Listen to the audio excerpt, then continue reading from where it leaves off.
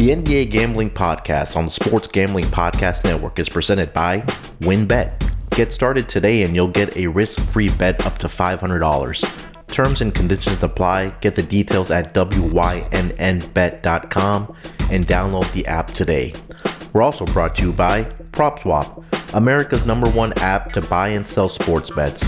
Use promo code SGP on your first deposit and receive up to $500 in bonus cash. That's PropSwap.com, promo code SGP. We're also brought to you by Underdog Fantasy. Sign up at UnderdogFantasy.com with promo code SGPN and receive a free $25 entry to use in Baseball Mania 2 for a chance to win $1 million. And of course, don't forget to download the SGPN app in the App Store or the Google Play Store.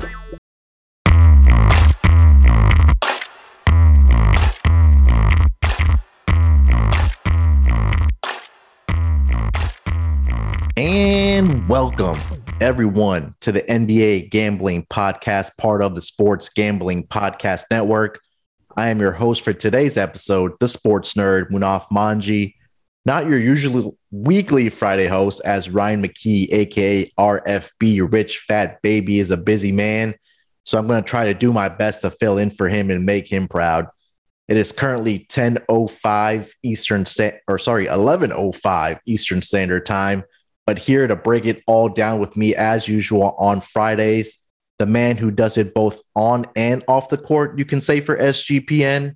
He needs no introduction. It's Scott Reichel. Scott, how are you doing this Friday morning, my man? Doing pretty well. I find it pretty interesting. Maybe it's a conspiracy theory, but I feel like Ryan's always available when the Suns are winning. As soon as they lose 2 straight games, he kind of goes off the reservation. You notice that? You know what? I was going to notice that. I was going to say that last night in our Slack channel, but I didn't want to get him too riled up. I think he might be chirping a little bit more tomorrow night if the Phoenix Suns win. But I agree with you. That was the first thought that came to my mind. Well, hopefully he trips less than Chris Paul in the last 3 minutes, but we'll see what happens. Well, this is my first time ever hosting a podcast, so I'm glad I have you, Scott, along with the rest. This should be a lot of fun. Yep, looking forward to it. All right. So today's outline for the show, just to go over real quick, Scott and I will go recap Game 4 of the NBA Finals. We'll preview Game 5 with tips off. Can't talk this morning. Saturday evening back in Phoenix. And then we'll give you our best bet, side total, any player props that we like for Game 5. And we'll also get into a little bit of Team USA basketball news that came down over yesterday and this morning. So why don't we just dive right into it, Scott? The Bucks found a way to even up the series on Friday night, got the 109-103 victory at home. Bucks covered the spread barely. The game went under the total by about 8 to 9 points, depending on the number, if you did play that total. What were your thoughts coming out of Game 4? My thoughts mainly were, thank you, Bucks -3.5. That was kind of the main thought that I had, but it didn't really look great for a while, and then Booker picked up that really dumb foul going for that rebound against PJ Tucker with about 11 minutes to go in the fourth quarter. Yep. And you knew as soon as that happened, the game pretty much just flipped on a dime. Now, did Tucker sell it? Yes. Do I feel bad about it? No, because Crowder was flopping for the entire fourth quarter. So I feel like it balances itself out. Booker was phenomenal. Everyone else on the Suns didn't really do anything. Meanwhile, you want to look at the Bucks, you make the same argument besides Giannis and Middleton, because Giannis had a pretty quiet 26-14, but he was efficient with it. And of course, he had the big block on Ayton late in the fourth quarter. Middleton had a pretty quiet 40, because I remember he was in the low 30s or high 20s, and then all of a sudden you look up at the end of the game and he's 40. Right. And you just realized, he actually had like an all-time great game in his career. And at no point did I feel like he was in the middle of having one of those. But we know those two are very good. Other than that, though, Drew Holiday stunk. I'm not going to try to sugarcoat that. Defensively, he was good. But when you go 4 for 20 offensively, that's not exactly a good box score to have. Then again, Chris Paul stunk. So they kind of balanced each other out there. You have any real takeaways? I think my main takeaway was the fact that besides Booker, he got no help whatsoever, because Ayton and Paul had a combined 16 points. That's not going to get it done. Yeah, and I think for the Phoenix Suns, it's been that, obviously with the injury to Dario Saric, that their rotation has really, it's down to 8 guys. And Cam Johnson now is playing close to 29 to 30 minutes. He's been pretty good for them, but we expected Devin Booker, after only scoring, 10 points in game 3, to come out and do what he did in game 4, scoring 42. But you're right that there was absolutely no help for Devin Booker. I mean, DeAndre Ayton, only 9 shot attempts in game 4, did have 17 rebounds, 5 assists, but his plus minus was at a -7. I want to ask you about Chris Paul here in a second, but for the Bucks, I mean, it was about time, when they had Chris Middleton doing the post-game interview and the graphic came up, he had 40 points. I was like, wow, yeah, I agree with you. It was a quiet 40 points, but he took over down that stretch in that fourth quarter for the Bucks when they needed some clutch buckets. I think Giannis, going back to last year, said that he's happy to divert to Chris Middleton because he's the guy in the fourth quarter for them. He can take over from quarters 1 to 3, but fourth quarter, it's Chris Middleton time. Jrue Holiday, I think offensively, he made Chris Paul work, which I guess is the silver lining. Exactly. But if you're not going to make many shots, please stop taking 20 shots per game. Yeah. I mean, we're all kind of waiting. I mentioned this to Zach the other day, is that we're all kind of waiting for these 3 guys for all to have a great game. And it seems like over the last their 2 victories, they haven't really needed them. Jrue Holiday had a pretty good scoring night in game 3 compared to game 4. But again, 4 of 20. Yeah, I agree with you. When you're jacking up 20 shots and only making 4 of them, give the ball to Chris Middleton or Giannis or have somebody else, shoot 3-pointers, maybe, Bobby Porters or some guy like that. But I think for me, Bucks needed to do what they did.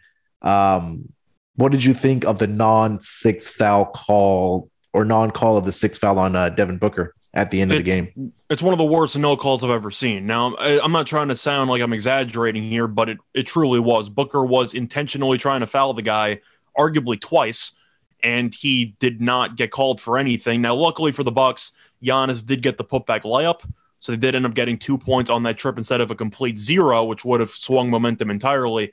But it's just a matter of the fact that we have acknowledged how bad referees are for the last couple of years, especially as replay review has ramped up, because you can get in slow motion, just look at how bad the calls are. That is inexcusable, especially on this stage at that point in the game. Booker has 40 or 42 at the time. Not sure how many points he had at that moment, but the point is that Booker not getting called for the 6, if the Suns would have won that game, you would have had a full-on outrage. Yep. But since Milwaukee ended up winning the game, people are going to forget about it anyway. I'm not going to forget about that because that was a really, really jarring and glaring miss. The referee's standing right there. I don't really know what better view you need. Yeah, and that was what I was going to say, is that James Caper, I said this, is starting to enter Scott Foster territory for me, but those were the only 2 guys on that side of the court. I mean, what else are you looking at? He had him pretty much hugged up. He hit him on the arm also, and a no call. And I think the funny part was, right after that play, there was a timeout. Jrue Holiday went over to complain to James Capers, and then you see Devin Booker coming over and saying that he wanted a jump ball on that play. So I thought that was pretty funny. Another guy that I kind of wanted to ask you about is Chris Paul. And he is struggling, to say the least. I mean, his turnovers over the last 3 games of this series, he's averaging close to 5 per game. And that's not like of Chris Paul. And I saw this in game 4, and it almost seems like to me that right hand is really bothering him. So that'll be something to keep an eye on. I don't know what you thought of how Chris Paul's been playing over the past couple games here. Well, it was pretty fascinating because there were some reports that came out in the Clipper series that Chris Paul had some torn ligaments in his hand. Yeah. And people thought that was going to be a serious deal. And then Paul had a legacy game in game 6 against the Clippers, and you kind of forgot he was injured in the first place. And then you saw the first 2 games in Phoenix, he had 32 and 23. So he was just very good. Had 19 in game 3. They lost, but he played pretty well. And then everything just completely fell off a cliff in game 4, where it looked like Paul just couldn't dribble the basketball, let alone shoot. And I feel like that's a serious problem moving forward. Jrue Holiday playing physical defense definitely didn't help, along with PJ Tucker on occasion. I still can't believe Tucker's playing about 30 minutes per game. We'll get into that in a little bit. I That's a segue I'll get into when you take one shot attempt and you're playing 30 minutes. But anyway, I think the Suns have some problems. Now, I'm not going to overreact because the series has been an ebbs and flow type of series, and the home team has won every time. So I'm not going to overreact until I see Milwaukee win one on the highway because they need to if they want to win the series. But Booker gave you pretty much all he could give you in game 4 with the exception of the foul trouble. Eaton, I thought, played well defensively and on the boards, but points-wise, you got to do better than 6 points. But I look at this team, and it's kind of a pretty interesting finals where I don't want to roast both teams, but I think whoever wins might be the least talented team to win a title in a long time because neither of these teams really impressed me. Yeah. But this is what we got left, so we're going to deal with it. Am I being harsh, or do you agree with that? Well, if we kind of rewind to what we've seen in the playoffs, right? We've had a significant injury to probably the best player or the second best player on every single team for at least in the Western Conference, right? I mean, in the first round with the Phoenix, it was LeBron was still hobbled. AD was gone for, I believe, game 5 and 6. And then you didn't have Jamal Murray in Denver, their second best player. And then Kawhi Leonard, the best player for the Clippers, wasn't there for the Clippers. I mean, that's what the cards were dealt for Phoenix. But I guess we can make that argument that not the most talented teams from each conference are in the NBA Finals. Same thing in the Eastern Conference. If you had the big 3 for Brooklyn, you would be sitting on a high horse right now because your team is there, but they didn't have, James Harden. He was up pretty much on one leg, and then Kyrie Irving went down with that ankle injury. So I think, and then Trae Young in the Eastern Conference Finals. So I think both teams have been fortunate in that regard, and we don't have the best competition, I guess, in the NBA Finals. But I guess somebody has to win this season, and it's down to these two teams. But I think overall for me, I think the Bucks may be the more talented team, when you have Giannis and Middleton and Jrue Holiday. But Jrue Holiday, again, he's been exerting his energy on the defensive end. That's why his offense has been so bad. But when you have Giannis, who's pretty much getting whatever he wants inside the paint, nobody's really there to stop him. And then Chris Middleton, if he can just get them 25 to 26 points, which may be asking a lot from him, but I think if they're able to do that, Bucks, have a good chance to win the series. So, anything else that kind of stuck out to you in, games maybe 3 and 4?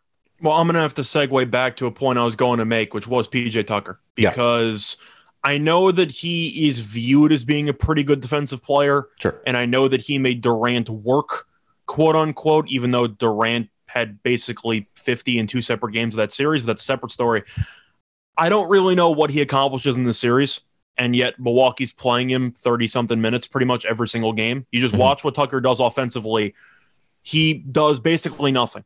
I know he can occasionally shoot from the corner, and he gives you some offensive rebounding upside, I suppose, but Phoenix can just pretty much double team or trap any screen, and if PJ Tucker touches the ball, they can get some popcorn ready and watch him try to shoot from the corner because he's not exactly going to scare anybody. Yeah. And you're looking at the likes of who Milwaukee has besides Tucker as their potential replacement.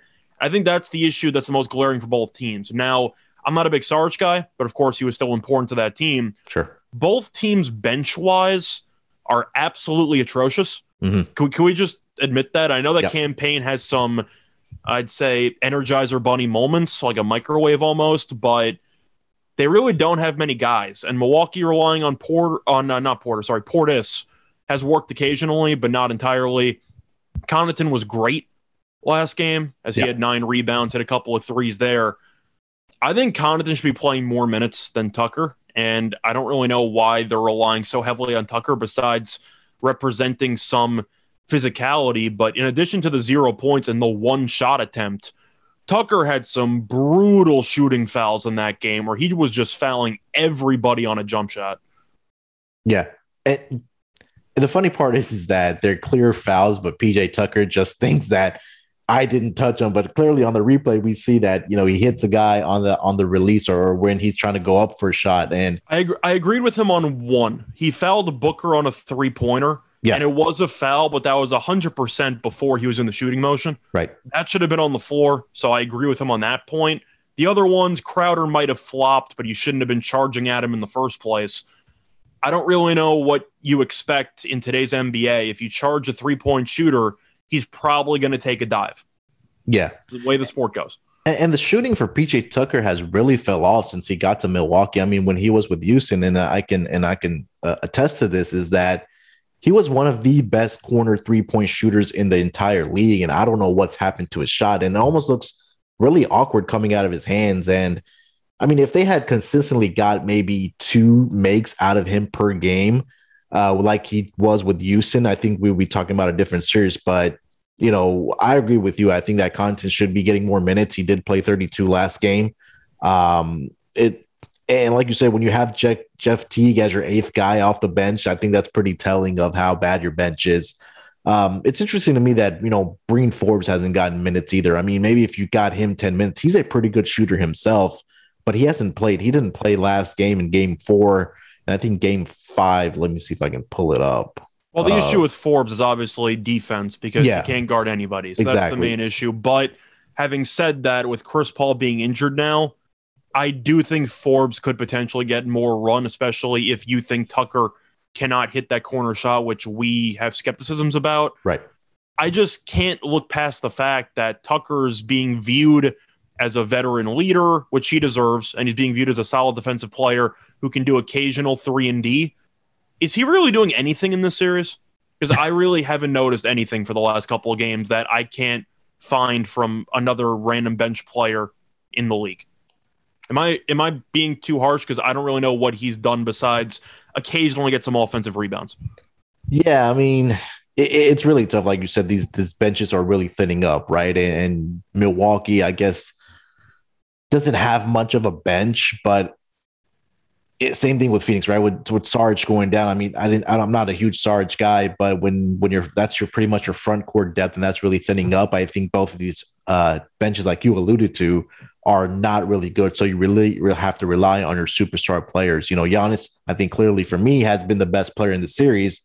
Devin Booker, he had some awful games before the last game, but yeah, and it's going to be interesting to see. Now it turns into a 3-game series, and you know, Phoenix had 2 games at home. I personally think that this is going to get to 7 games.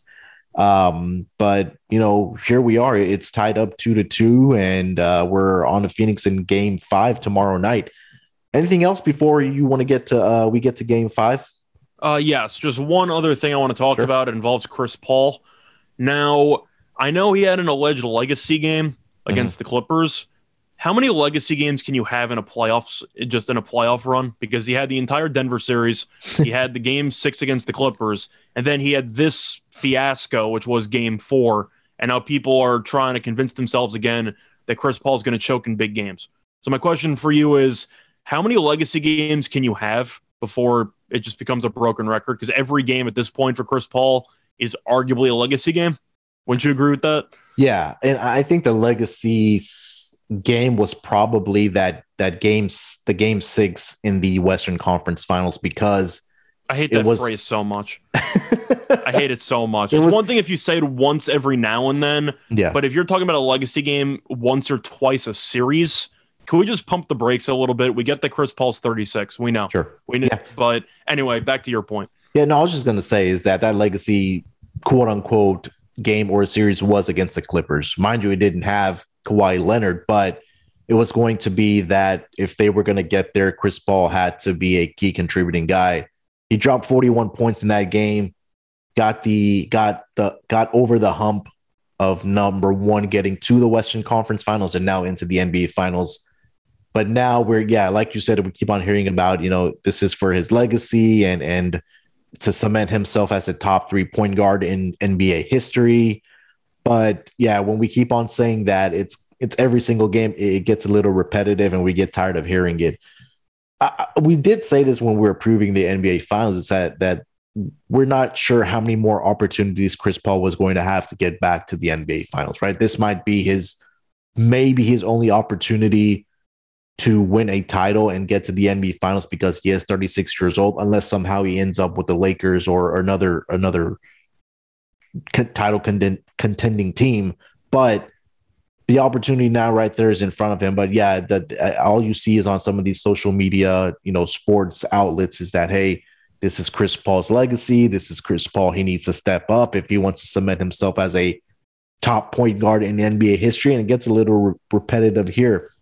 I think the folks are not like you and I are not focusing on the X's and O's of the game. So, yeah, I understand where you're coming from. It does get a little annoying and repetitive of hear about Chris Paul legacy, this and cementing, especially with the injuries. I mean, you can make the argument like, oh, he was not performing well, but yeah, if you only have one hand to dribble with, that's not exactly a good recipe for success. Yeah.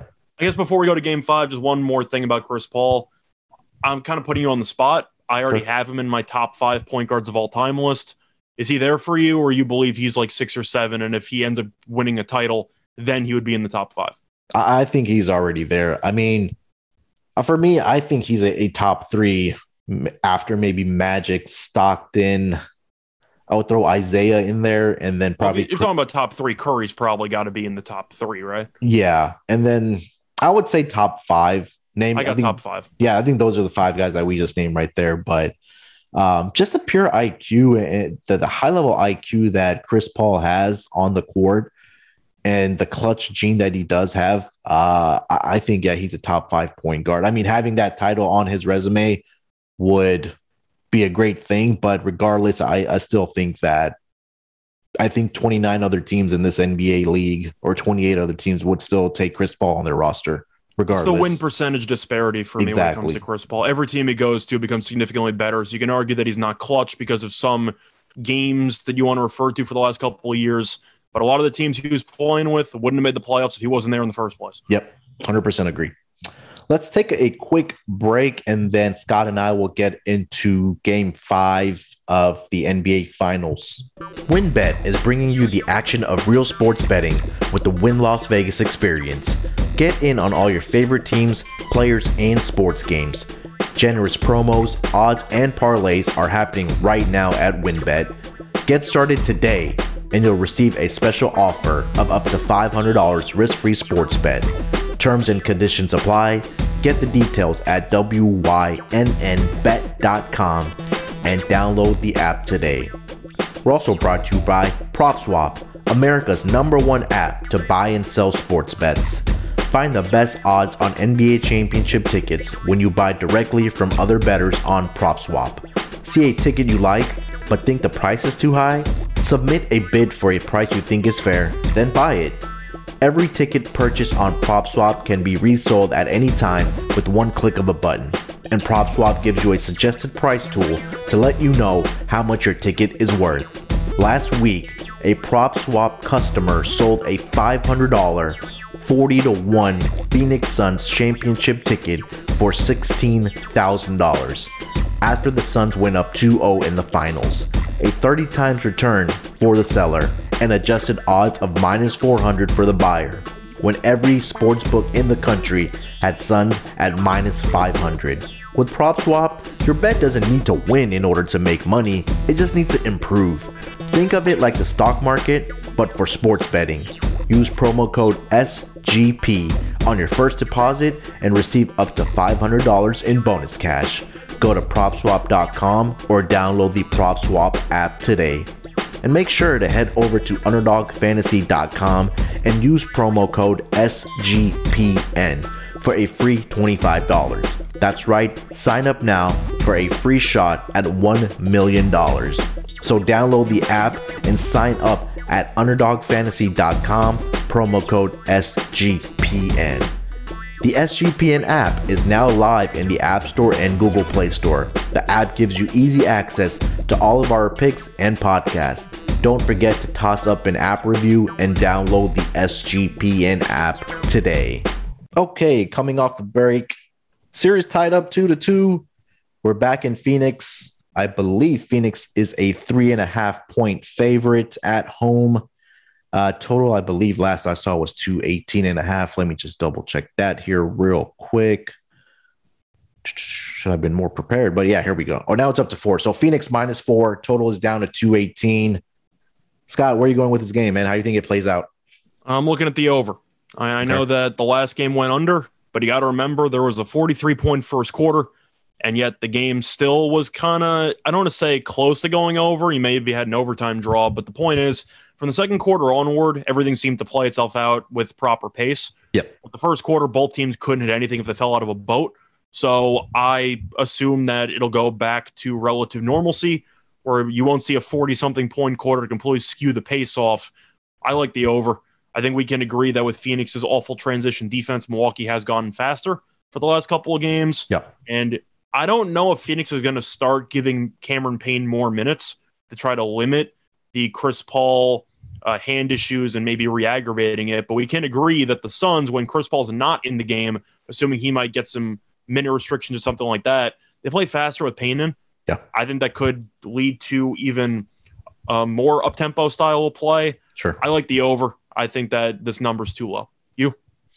Yeah, and I think that Phoenix has been one of the best home court advantages all playoffs long. I've said this all playoffs long, is that they've just been dominating at home. They've been putting up close to 120 points per game at home.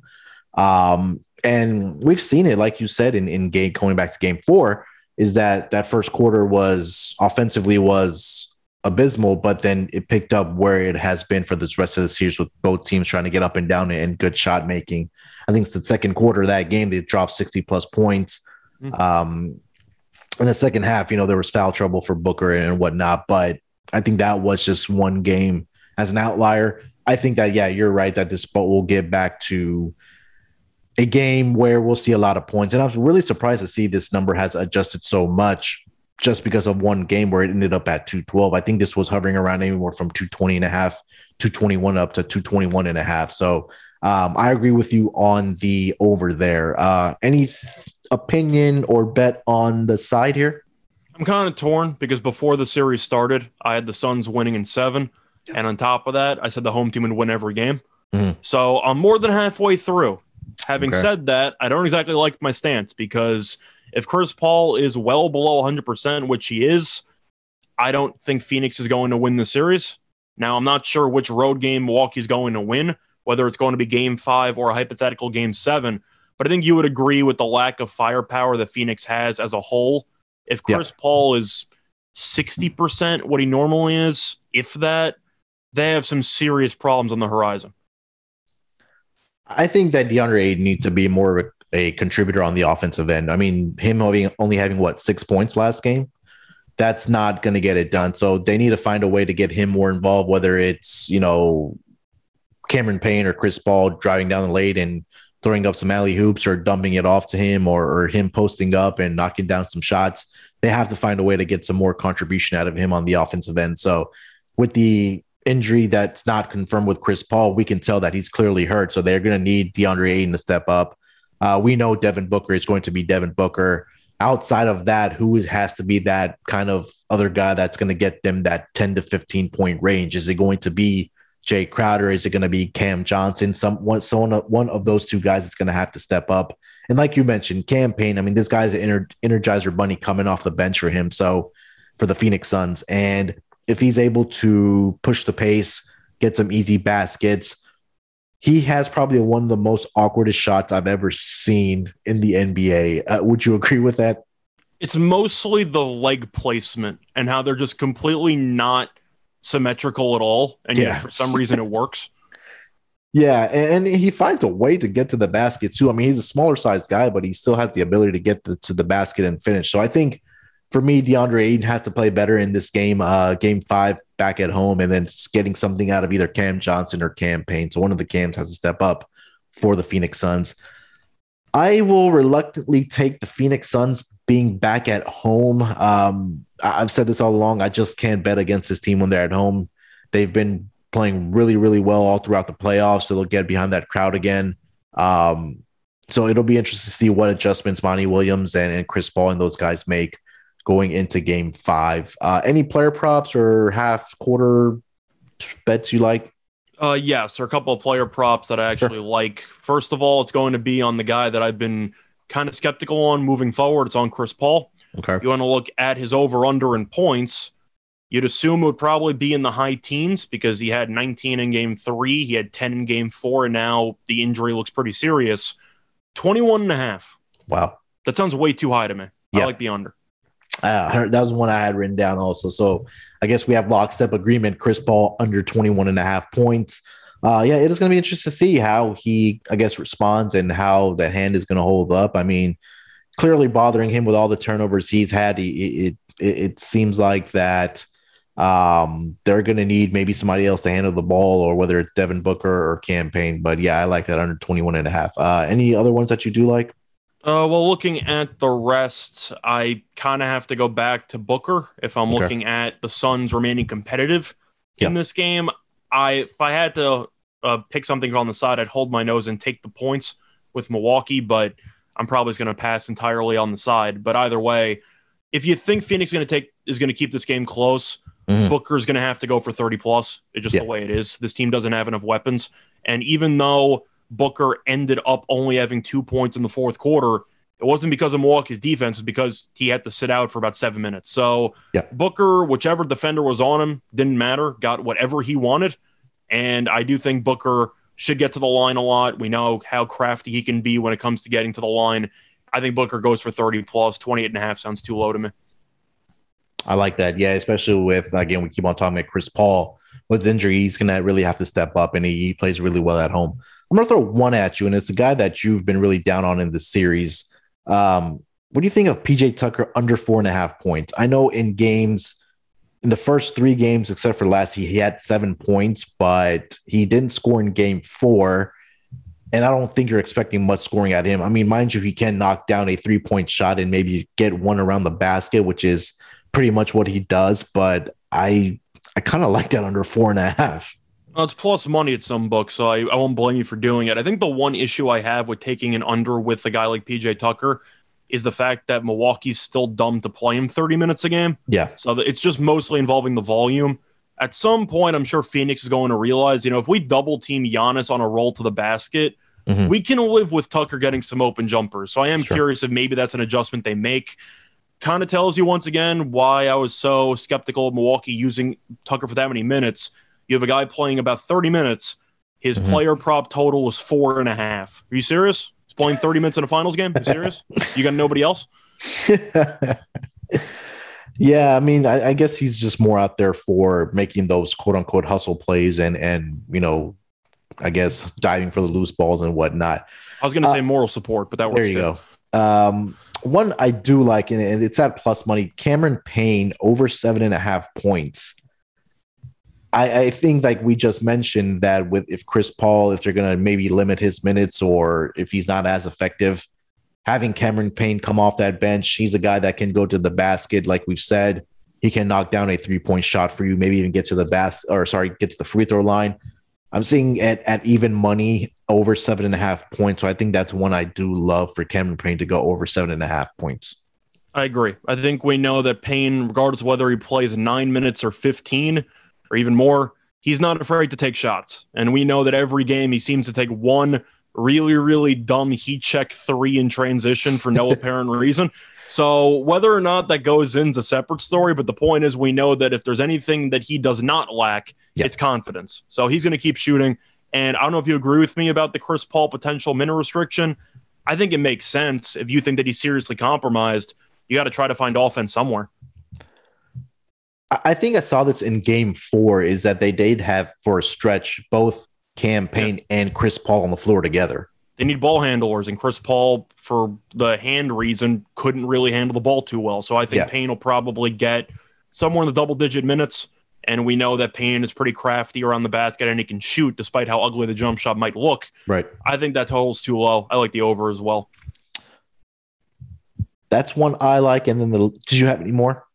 I don't know if you have any more quickly. I'm just going to quickly look to see if I find one more. That was pretty much all of them, but I'll let you go first. Yeah, the only other one I did see was I don't know why they're not pricing this higher, but Giannis rebounds is still hovering there at 13.5. And I know this was one of your best bets. I think what you said in game 3 when you were on with Ryan last week. But he's at 4. He got 14 in game 4, 13, 12, 17. So he's getting the boards, and I mean, for them, the book to still price this at 13.5, I kind of like that over on Giannis's rebounds. Any thoughts on that one?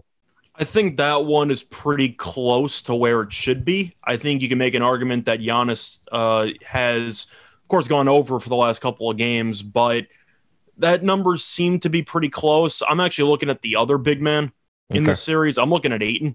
Okay. You have him at 12 and a half. Offensively, he might have stunk in the last game. Still at 17 boards. And if there's one thing that Ayton is very underrated at, it's staying out of foul trouble. For a guy who is really the only true center left, because Kaminsky, we can agree, should probably never be on the court for the rest of the series. Mm-hmm.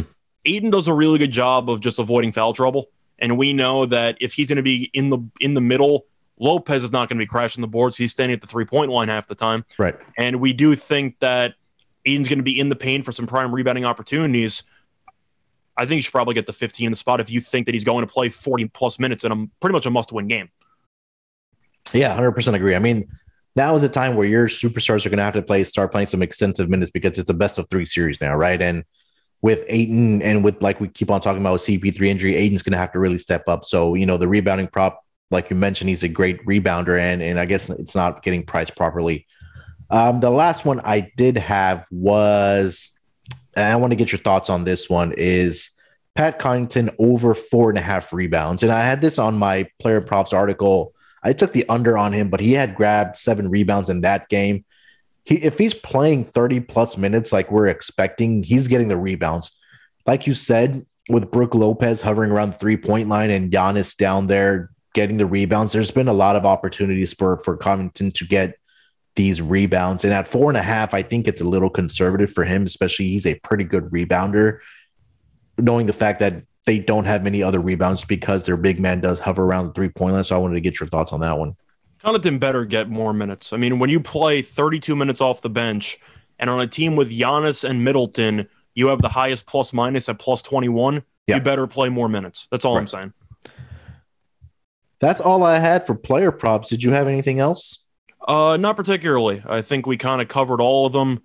Not really much else to add. I think that you can make an argument that the rotations are pretty unpredictable. Yep. And Budenholzer would be the kind of guy who would just stick to the game plan and not really adjust the minutes too much. I, once again, would barely play PJ Tucker, and I'd give a decent amount of minutes to Connaughton. Yep. But we'll see how exactly that works out. Mostly going to be involving Booker playing well, Ayton doing well on the boards, and Chris Paul having a pretty underwhelming game. Sounds good. So let's wrap up this NBA Finals talk with our best bets. Scott, I'll let you lead it off. Side total, player prop. What's your best bet? Or if you have a couple for Game 5 tomorrow night. Well, first one, I got to mention the first player prop I gave out. It's Chris Paul under. At the end of the day, 21.5 points for a guy who only had 19 in Game 3, 10 in Game 4, and his hand seems to be getting worse. I don't really know what the odds makers are thinking there. I know he's been really good at home in the postseason and the series, but with the hand being worse, it's like he's a different player. I have to take the under in that spot. Okay, and my best bet, I'll go with the game over. I mean, I think we both like this bet. Yeah. I think we'll both see points again. I think this is maybe a over adjustment by the books by a couple points here. But I've mentioned this time and time again is that if you do like the over, maybe you'll get a better number on live. We were able to cash one in our NBA Slack channel around, I think some of the guys snapped it up at 208.5, 209.5, and ended up at 212. So if they get off to a slow start again, you may be able to find a better number, but I do think this game will go over the 218. And my favorite player prop, I'm going to go with that Pat Connaughton rebounding prop over 4.5. Like Scott and I both mentioned, this guy should be getting more minutes, which will create more opportunities for rebounding for him. He's been playing, I think in the past couple games where he's played more than 30 minutes, he's been at around 9 rebounds, 7 rebounds, and 8 rebounds when he's played 30 or more minutes. So that will be my favorite player prop for Game 5. Sounds good. Okay, so I know we wanted to get into Team USA basketball. A couple of news and notes came down as far as what's going on with players going to Tokyo. I think the first bit of news is that both Bradley Beal and Jeremy Grant were placed in the health and safety protocol out there in Vegas. And then the news that came out this morning, Kevin Love not going to be on this team. Scott and I both said that he should not be on this team, but Scott, want to get your thoughts on at least Bradley Beal and Kevin Love not going to Tokyo with Team USA, and then if you have any players that you think that deservingly so should be on this roster to replace those two guys. Yeah, deserving is tough because I'm not exactly sure who's still rehabbing an injury that they didn't really talk about during the regular season. Sure. I have heard some names circulating involving Duncan Robinson and Christian Wood. Duncan Robinson, no way.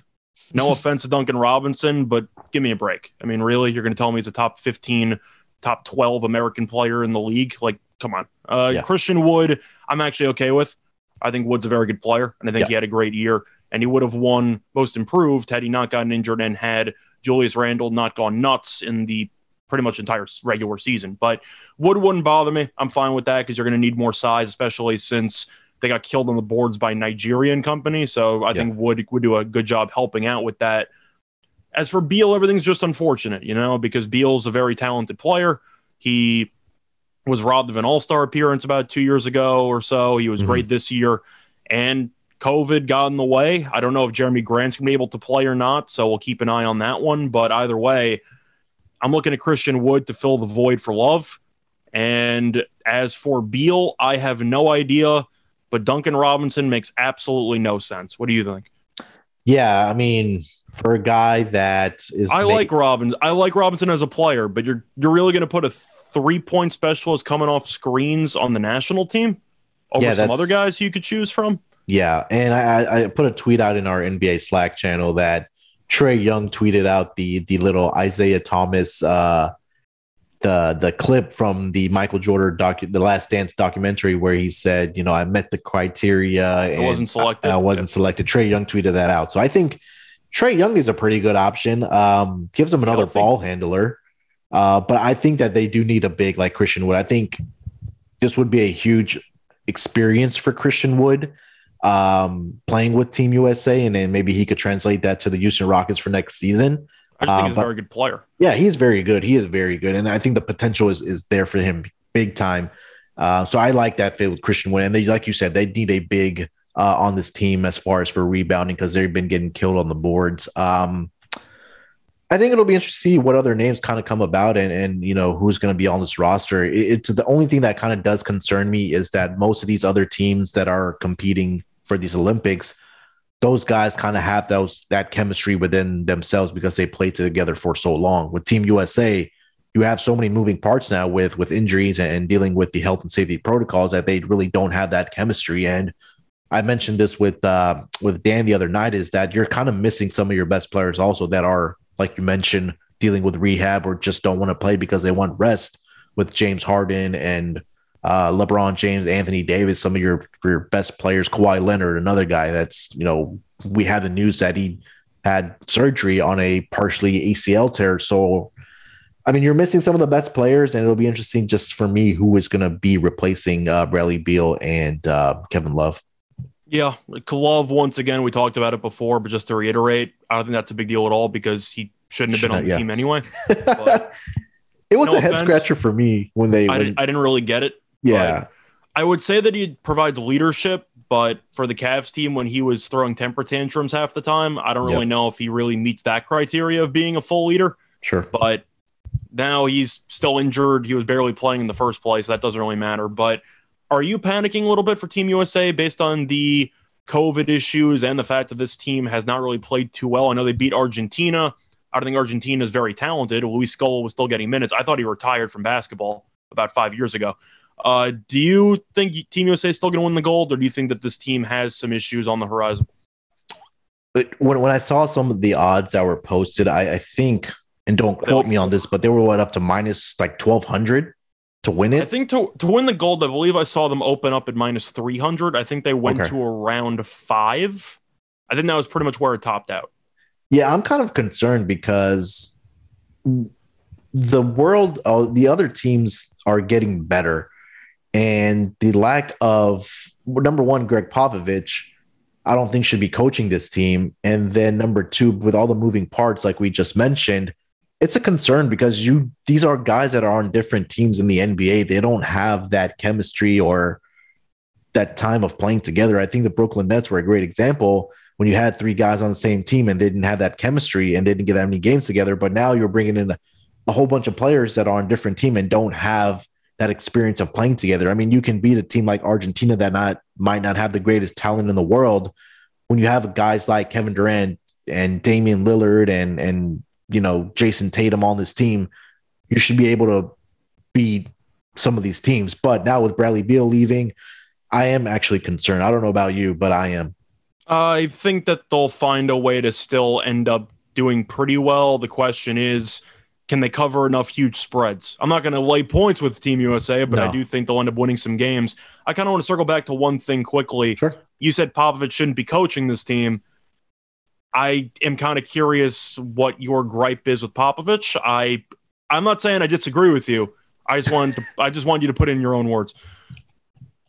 I feel like you have something to say, but I just feel like I don't want to say there's better coaching options because Popovich is.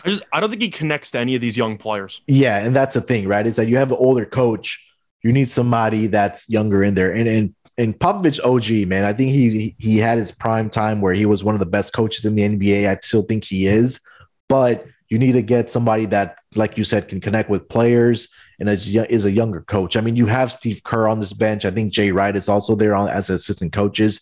But as a head coach, I think you need somebody else to kind of guide Team USA. I'm not sure that Greg Popovich is that answer because he seems like he's very cranky and he has a short fuse with some of these reporters. I was going to say that whole reporter fiasco, I don't know which side you were on. I 100% agreed with the reporter. I thought it was a fair question. Sure. And I thought Popovich personally, took it personal. And I think that a lot of people were claiming what a dumb question, whatever. You can't assume anything. Yes, you can. You're favored by 30.5 points. I'm going to assume you should beat Nigeria since you beat them by about 90 4 years ago. Right. So I thought it was a fair question. And Popovich is going, well, the other team's caught up. They're doing better. Yes, you're Team USA. Like, there are levels to this. Just because other teams are getting better and the other team's best player is a bench player in the NBA, you have basically the all-star team. You should win every game. Stop making excuses. Take responsibility. Your team was not prepared to play the first couple of exhibition games. I agree 100%. I mean, you have the best players in the world in the U.S., and for you to be a 30-plus point favorite and lose outright, that kind of speaks volumes to me. So I guess to kind of wrap that up, I think, I guess the question is, who do you think should be a replacement as a head coach? Is it anybody but Popovich, or do you think there's a guy that can kind of connect with these players? Well, you'd be praying for Coach K, except he's retiring from Duke, so he's clearly just done. So I was actually surprised Coach K didn't do it. I thought Coach K would give it one more year and then just go off into the sunset. That's kind of what I thought was going to happen. I still think Popovich is a very good coach. San Antonio has not been fully relevant ever since Kawhi left. Now, I'm not going to blame that fully on Popovich because the team, talent-wise, isn't very good. At least they have some good young talent, but you know what I mean. They don't have a superstar because DeRozan is pretty good, but I don't think he was ever the guy that Toronto wanted him to be, and Kawhi proved that the 1 year that he went there. But the point is that I think you make an argument maybe for a Spoelstra if you want to throw somebody out there. I'm a big Spoelstra guy. If you wanted to talk about some other options, you mentioned Steve Kerr, which I think is fair. I think those are kind of two guys that I immediately think of. Do you have anybody else that you could think of? No, I think those are the two guys. I think, Spoelstra, I agree with you that he's a great coach, kind of underrated. Nick Nurse, too. I'd also throw out Nick Nurse's name. Yeah, Nick Nurse, but isn't he coaching the Canadian team? I believe he could be, but I'm just saying the U.S., I don't know if they're paying coaches to show up for them, but I would definitely try to get him to coach the U.S. team because I'm a huge Nick Nurse guy. I think he's a tremendous coach. I think Steve Kerr is a great option also, Spoelstra. I think anybody else kind of comes to mind, but, Did Canada make the Olympics? Didn't they lose? Who? Didn't Canada lose? Yeah, they did. So Nurse is available. He should be, yeah. We might have to make a phone call for that, but something like that. Yeah, I think there's other good options in the NBA outside of Popovich, but it'll be interesting. I think we're about a week or so away from, or I think a couple of weeks away from the game's kicking off, and it's going to be fun to watch. I'm excited for it. Anything else you want to get to, Scott, in the NBA, or if you see anything? I know there's some Damian Lillard news that he's going to request a trade that Zach dropped in the Slack channel. Don't know if that's going to come to fruition. I was mostly just looking at some rumors, thinking about how much of these actually have a chance of coming true. Yeah. Portland's not trading Damian Lillard. I mean, they just got a new head coach. Yeah. They're not going to trade Lillard during the offseason. And hearing all these Knicks proposals, which are all terrible, by the way, I'm sure Portland would love to trade Damian Lillard for a draft package with Obi Toppin in it. I'm sure they really wanted to do that. No. I heard the Colin Sexton stuff. I think that's actually doable. I think that maybe will be where he goes. I think Sexton could go to New York. Yeah. But this Lillard stuff, I get it. James Harden forced his way out of Houston. That was also mid-season. Lillard's not going anywhere. We can stop talking about it every day. You mean the Portland Trailblazers don't want Kevin Knox and Obi Toppin to replace Damian Lillard? Why would I not want RJ Barrett, a second-round pick, and Kevin Knox with Obi Toppin? I mean, come on. Like, I don't know. Maybe I've just lost it, but I'll tell you what's better than that offer. How about Kyle Kuzma and a second-round pick with Talen Horton-Tucker? These trades are awful. Can we just admit that just because they're the Lakers and the Knicks and the media wants them to be good doesn't mean they have clearly any assets to acquire Damian Lillard? Can we just admit that publicly? Yeah, especially the Lakers. I mean, they're talking about how they want to get a third superstar in there, but how are you planning to get that? If it's via trade, who are you trying to trade? I mean, Kyle Kuzma, Jesus Christ. I mean, the guy is terrible. If Kuzma was on Detroit, nobody would ever talk about him. Exactly. And this guy, I think, is everybody's waiting for him to be like the next coming of like something, but it's not going to happen. I don't think he's that good. So again, it'll be an interesting offseason with all these trade requests and rumors and all that stuff coming down. But other than that, I think that'll bring us to the end of the road, Scott. Let the people know where they can find you, what you're working on, anything that you wanted to plug. Yep. So you can find me on Twitter at Reichel Radio, REICHEL Radio, all one word. Other than that, doing some fantasy football stuff for the Sports Gambling Podcast Network. I have a couple articles. One was just published. I have another one that I'll be publishing in the next couple of days on some underrated players on each individual team. So if you're a fan of individual teams and you think I'm wrong, you can roast me for it. But either way, still doing some editing for podcasts, NBA Gambling Podcast, MLB Gambling Podcast, which Munaf knows all about because you're on both those shows every single time. Yep. And also the Golf Gambling Podcast. So I'm busy doing that. Mostly just, one day at a time, kicking ass, taking names. That's crazy. Like we're thinking about that. We'll probably get like some time off. I mean, this week was a little slower because of the MLB All-Star break, but I think in a couple of weeks we have the first preseason game coming up for the NFL, and it's just like we don't have any time off. But like I said at the beginning of the show, Scott is a man that does it both on and off the court for SGPN. So Scott, thank you for everything that you do, for all the editing and things you do for SGPN and along with the shows that I'm on. So I truly appreciate you, man. Just to wrap it up, you can find me at SportsNerd824 on Twitter. Like Scott mentioned, NBA Gambling Podcast, MLB Gambling Podcast, along with all the other podcasts that we have on the Sports Gambling Podcast Network. Make sure to leave us a rating, review, and subscribe to the NBA Gambling Podcast, along with all the other podcasts we have in the network. Make sure to also download the SGPN app. Makes it very, very easy when you have the app when there's new episodes or articles dropping. So make sure to download that. With that being said, good luck this weekend, everybody, with your bets, and let it ride. Basketball, give me the ball because I'm gonna get it.